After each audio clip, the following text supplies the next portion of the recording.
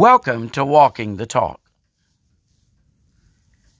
In James 1, verses 19 and 20, James tells us, "Wherefore, my beloved brethren, let every man be swift to hear, slow to speak, slow to wrath.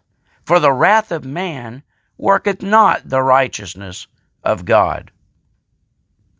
He says, be slow to wrath, because the wrath of man does not produce the righteousness of God. Again, not all anger is forbidden. It doesn't say to never be angry, but to be slow to anger. You see, the problem with anger is what it can produce or lead to. Proverbs 14 and verse 17 says, "He that is soon angry dealeth foolishly, and a man of wicked devices is hated." Let's get what this proverb is saying. A quick-tempered man acts foolishly.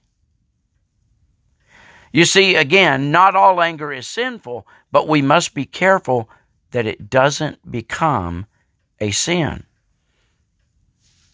Anger can cause me to do a lot of things. It can cause me to blow up, lose control. You know, even psychologists many times encourage folks to vent their anger. If a husband or wife becomes angry, they are to say whatever they think, because it enables them to get it out of their system. It is said that this approach also releases tension. They will often say to let your children throw temper tantrums, scream, even call their parents horrible names. But the Bible tells us in Proverbs 29, "A fool uttereth all his mind, but a wise man keepeth it in till afterwards." And then verse 20 of Proverbs 29, "Seest thou a man that is hasty in his words? There is more hope of a fool than of him." I ask you, is the psychologist correct, or is God correct?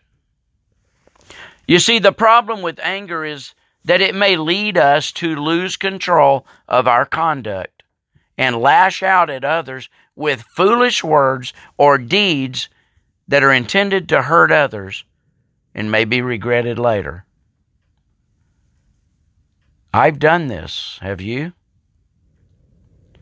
But by contrast, a wise man will control himself even when he is angry.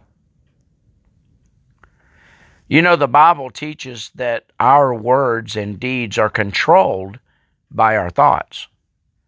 Proverbs 4 and verse 23 says, "Keep thy heart with all diligence, for out of it are the issues of life."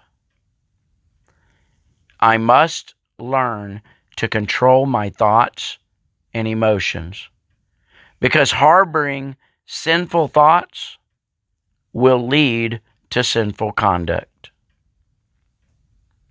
Ephesians 4, beginning in verse 31, the Apostle Paul writes, "Let all bitterness and wrath and anger and clamor and evil speaking be put away from you with all malice.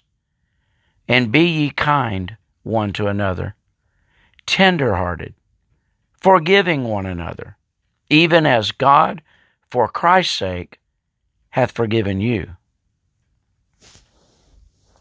Not all anger is sinful, and we'll look further at this tomorrow, but we should do away with the anger that is not in accordance with God's holiness. Anger is sinful when it leads us to lose control or to act in other sinful ways. I must learn to control my anger. Join me next time as we continue to walk the talk.